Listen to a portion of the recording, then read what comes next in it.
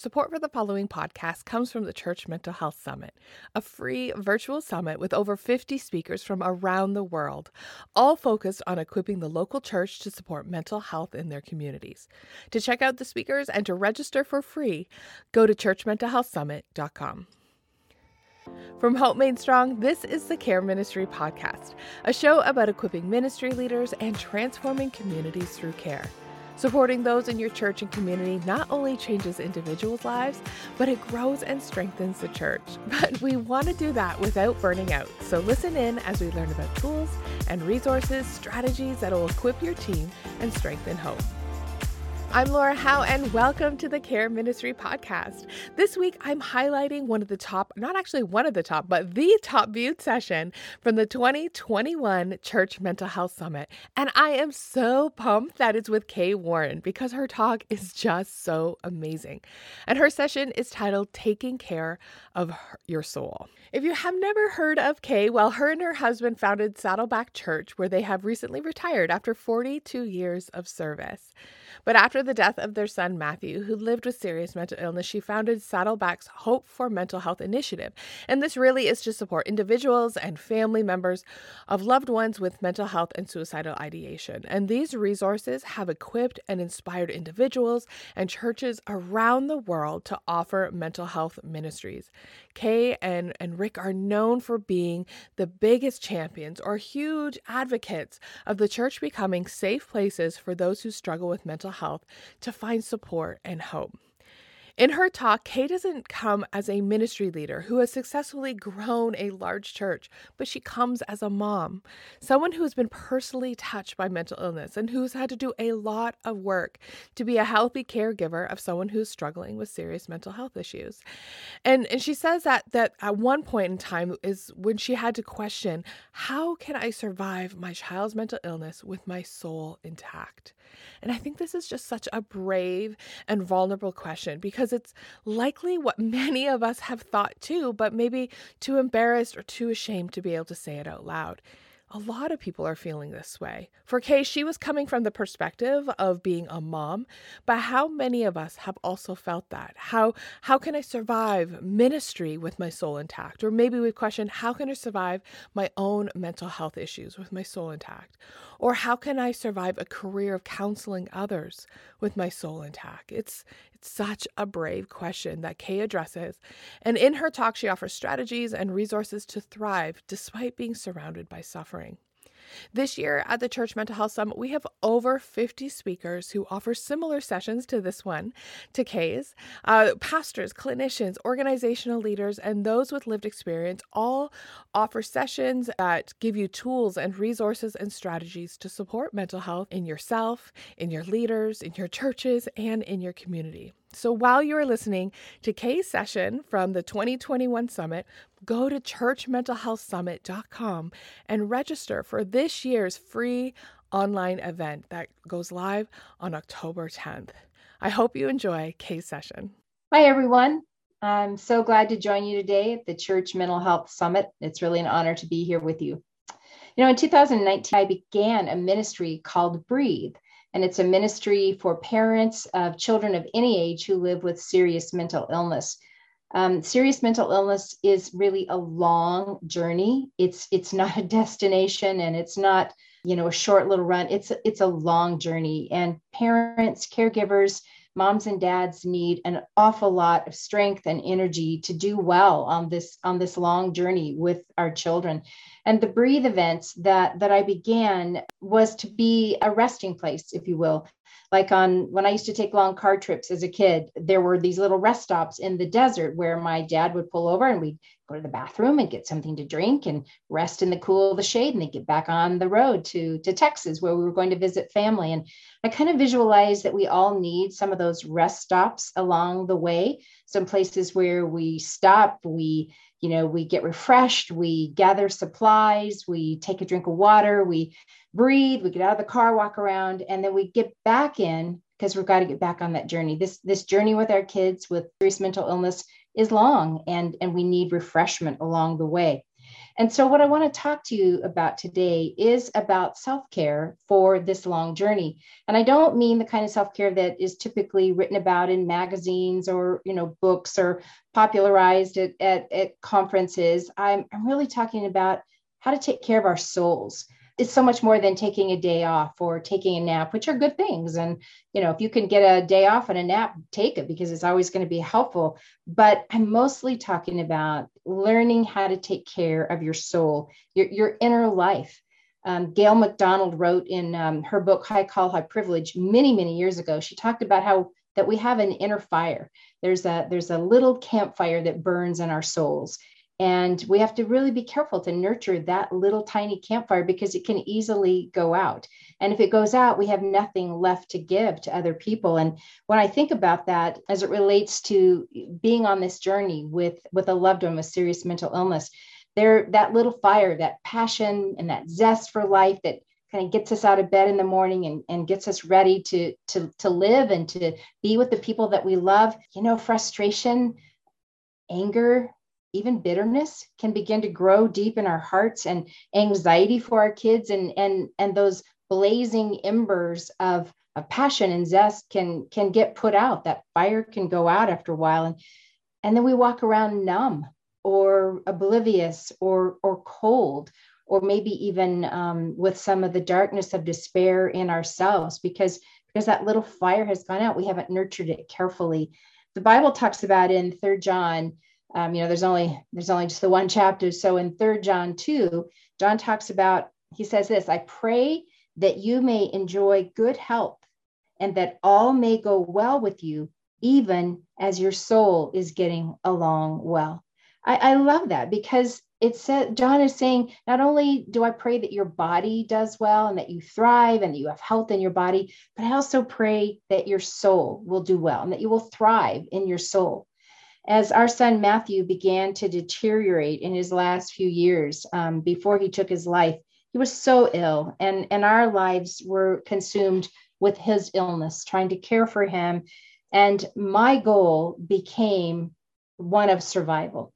Like, how can I survive his illness with my soul intact? And I wasn't even sure I could. I wasn't really sure how my soul was going to survive all of the trauma, all of the drama, all of the pain and the suffering that he was going through. And I didn't know how to care for him and help him live without losing some of my own soul in the process. That's really, really hard, because there were so many things I couldn't control about his illness.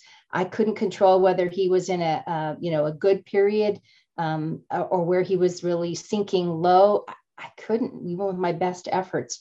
But what I began to figure out was, while I couldn't control his illness and I couldn't control the course of it and how it was happening in him, I could control what was going on in my own soul. And I had to make those kind of choices to do that. About that time, I read Frederick Buechner, a quote from in one of his books, where he was talking about his daughter who had a really serious eating disorder, and she was near death a couple of times. And he wrote there, he said, I discovered that a bleeding heart is of no help to anyone if it bleeds to death.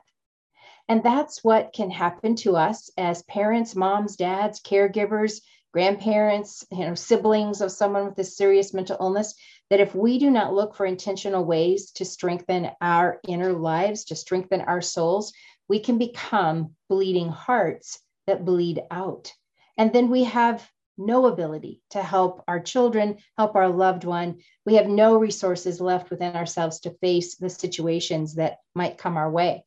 And so I really want to spend the bulk of the little bit of time that I have with you today to look at Jeremiah 17. It's been a passage that's been very instructive for me for many, many years. So clear in its instruction about what it means to be able to grow a soul that is healthy, that still has life in it, even when circumstances are hard. So I have 3 practical ways I want to give you to strengthen your soul for whatever it is that comes your way. So Jeremiah 17, 5-8 starts with, cursed is the one who trusts, or unhappy is the one who trusts in human strength and the abilities of mere mortals.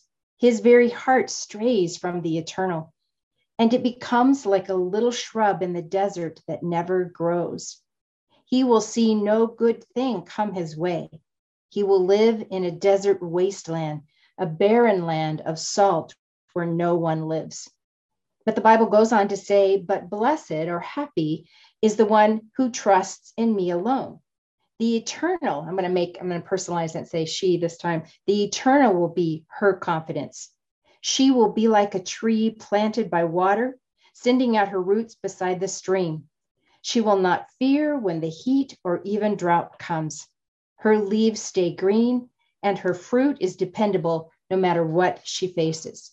And so the three things that I see in those verses that have helped me build a stronger inner life to survive not only my son's very serious mental illness, but also his death and the other wounds and pains and challenges that have come as we in my family have tried to rebuild our lives. And here are the three things. The first thing I see here is to stay deeply connected to God. If I could beg you on my hands and knees, I would beg you not to let the hard circumstances of your life pull you away from God, to make your heart bitter.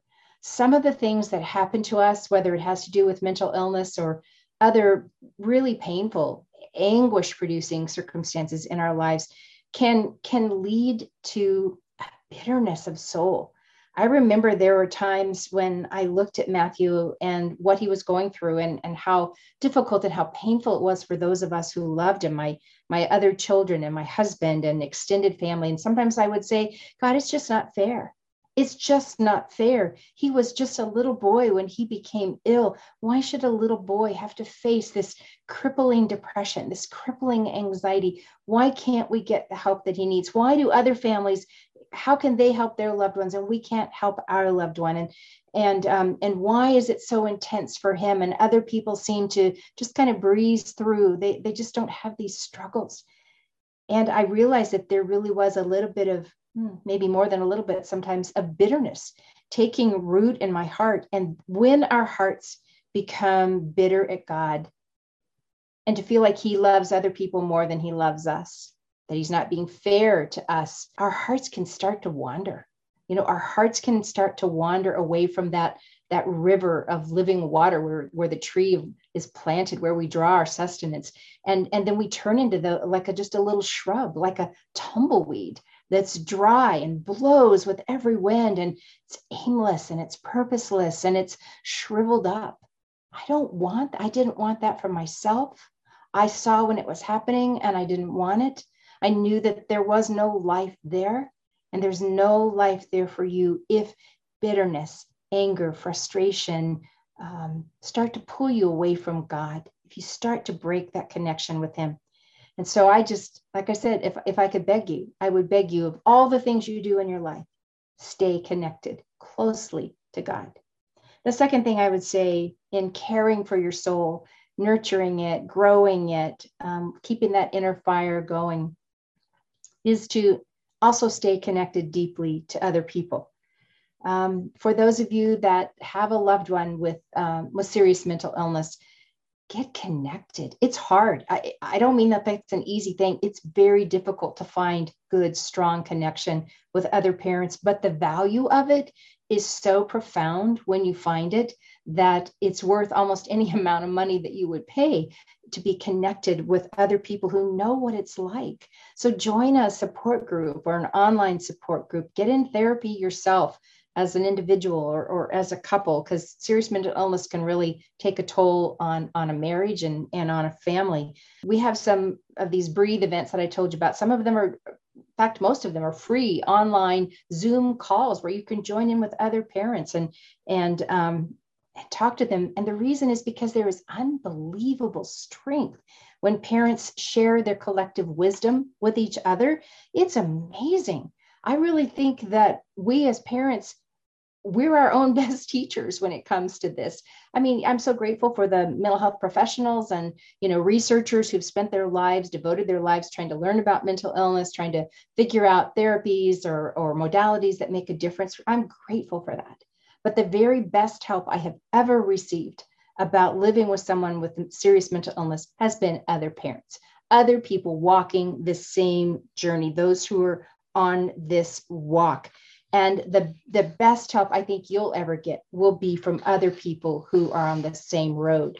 But at the end of the day, it's not just the collective wisdom that has made a difference for me, that has helped my soul to survive and thrive.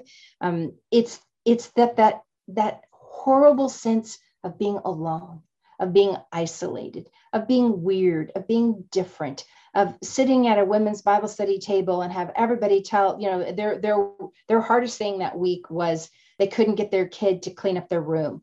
And inside I'm going, yeah, the hardest thing this week I had to deal with was keeping my son alive. And so you can end up feeling so alone, so isolated, so different, so out of normal life. And to be with other parents who are walking that road, it has this way of dispelling that sense of aloneness that is life-giving. I'll never forget some moms that were on my Facebook page a few months ago from Montana. And I saw that one of them said, hey, is there anybody else, on this site that is from Montana? I don't know anybody else who has a child with serious mental illness. And it's so lonely. I will drive anywhere to you in Montana if you're here. And within like 45 minutes, 4 other moms had said, I'm from Montana. And within like a day, they had decided to meet each other, and they all drove to some central spot and sat in a diner or a cafe or a Denny's or something. And they spent hours just talking and sharing. And then they took a picture, and the look of joy on their faces made everything worth it to me, because they had discovered experientially that they really weren't alone. And staying connected with God and staying connected with each other is so life-giving. The third thing that I see in that passage that has been very true for me, and it may seem a little strange, but it's this: stay deeply connected to God, stay deeply connected to each other, but stay connected to beauty. I know that that's a surprising one, but beauty is the provision that God has made to fill our souls with life. It's amazing to me. A few years ago, I met Dr. Diane Langberg. You might be familiar with her. A wonderful woman, has been a counselor for trauma and sexual abuse survivors for more than 40 years. And this woman she has heard the dregs of humanity. She's heard the stories, the wounds, the abuses, the trauma. The ugly underbelly of life. Dr. Langberg has dealt with that part of life for so many years. And I asked her, how do you do it? How do you survive when there's so much evil and corruption and darkness, that the most hideous kinds of abuse? How does your soul survive that kind of work, that kind of ministry? And she didn't hesitate. She said, I run after the opposite. I run after God. I run after the opposite of evil and darkness and corruption. I run after God and light and truth and beauty and goodness. She said, I fill my soul, I fill my senses with the exact opposite of what my ministry and work life has been. Now, to me, that was revolutionary. I knew that there was amazing kernels of truth there, but I didn't know how much it was going to transform my own life. In the last year, with COVID, year and a half, especially last year when almost everybody was, at home, and I wasn't able to go to my job. I wasn't able to travel and do the things that I was used to doing in ministry. And I was pretty much just sitting in my home office like this, in front of a screen. I discovered beauty in a new way. I've always loved music, but I discovered a new way, and it was nature. One day I was out in my backyard, and I heard this bird, this sound, and I looked up, and there was this gorgeous bird, yellow and black and red. It was spectacular. And I said to my husband, where did that bird come from? I've never seen such a bird. He's like, I don't know. I've never seen it. And like the next day, I saw that bird go through my yard. And after several days of this bird showing up in my yard, I had to look it up online to see if I could figure out what it was. And I realized that it was a migrating bird that comes through my area every year at that time. And I realized, after I asked the very stupid question of, I've lived here 28 years, where have these birds been? The answer was, the birds have always been here. I haven't been here. And it started me on an interest in birds. And before long, I had bird books and binoculars in every room of the house and little bird guides and bird puzzles and bird mugs. And I'm sitting out in my yard every day, looking at the birds, talking to the birds, listening to the birds. And I realized that God was pouring life into my soul in the beauty, not just the color of the birds, not just, in the funny little things that they do. It was just the mere pleasure of their existence. And as I sat there quietly, if I sit quietly, they come.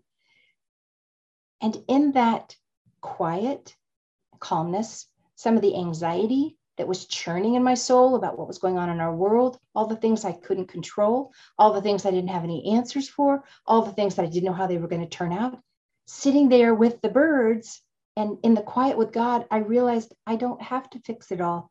I can't fix it all, but I do have a God who loves even the birds. And if he cares for even the birds, he cares what's happening in our world. I found it to be life-giving, calming, regulating. The beauty was healing to my soul. And so as we wrap this up, I just want to suggest to you that there are 3 concrete things that you can do that will bring beauty, that will bring life into your heart, that will allow your soul to flourish, will keep those little embers in that tiny little campfire of your soul burning. It will fill you again. And it is to stay connected with God. It will be staying connected with other people and seeking beauty. If we want to be like that second part of Jeremiah 17, the tree that brings forth fruit in every season, the tree that never fails to produce fruit, no matter if it is a year of drought, it is because the tree's roots went deep into the water, into the source of our life, which is Jesus Christ. And when we do that, our inner lives will begin to be built up. They will stay strong. We will be able to face whatever comes our way. I pray that for you. I pray that for myself. God bless you. Thanks so much for letting me just share with you a bit. Thanks for listening. I hope you found hope and resources and ideas through Kay's session. And you're going to want to check out the churchmentalhealthsummit.com and register for this year's free Church Mental Health Summit. It's such a great event that gives you a ton of resources just like this one so that you can support mental health in your own life and in your community and in your church. Thanks so much for listening. Take care.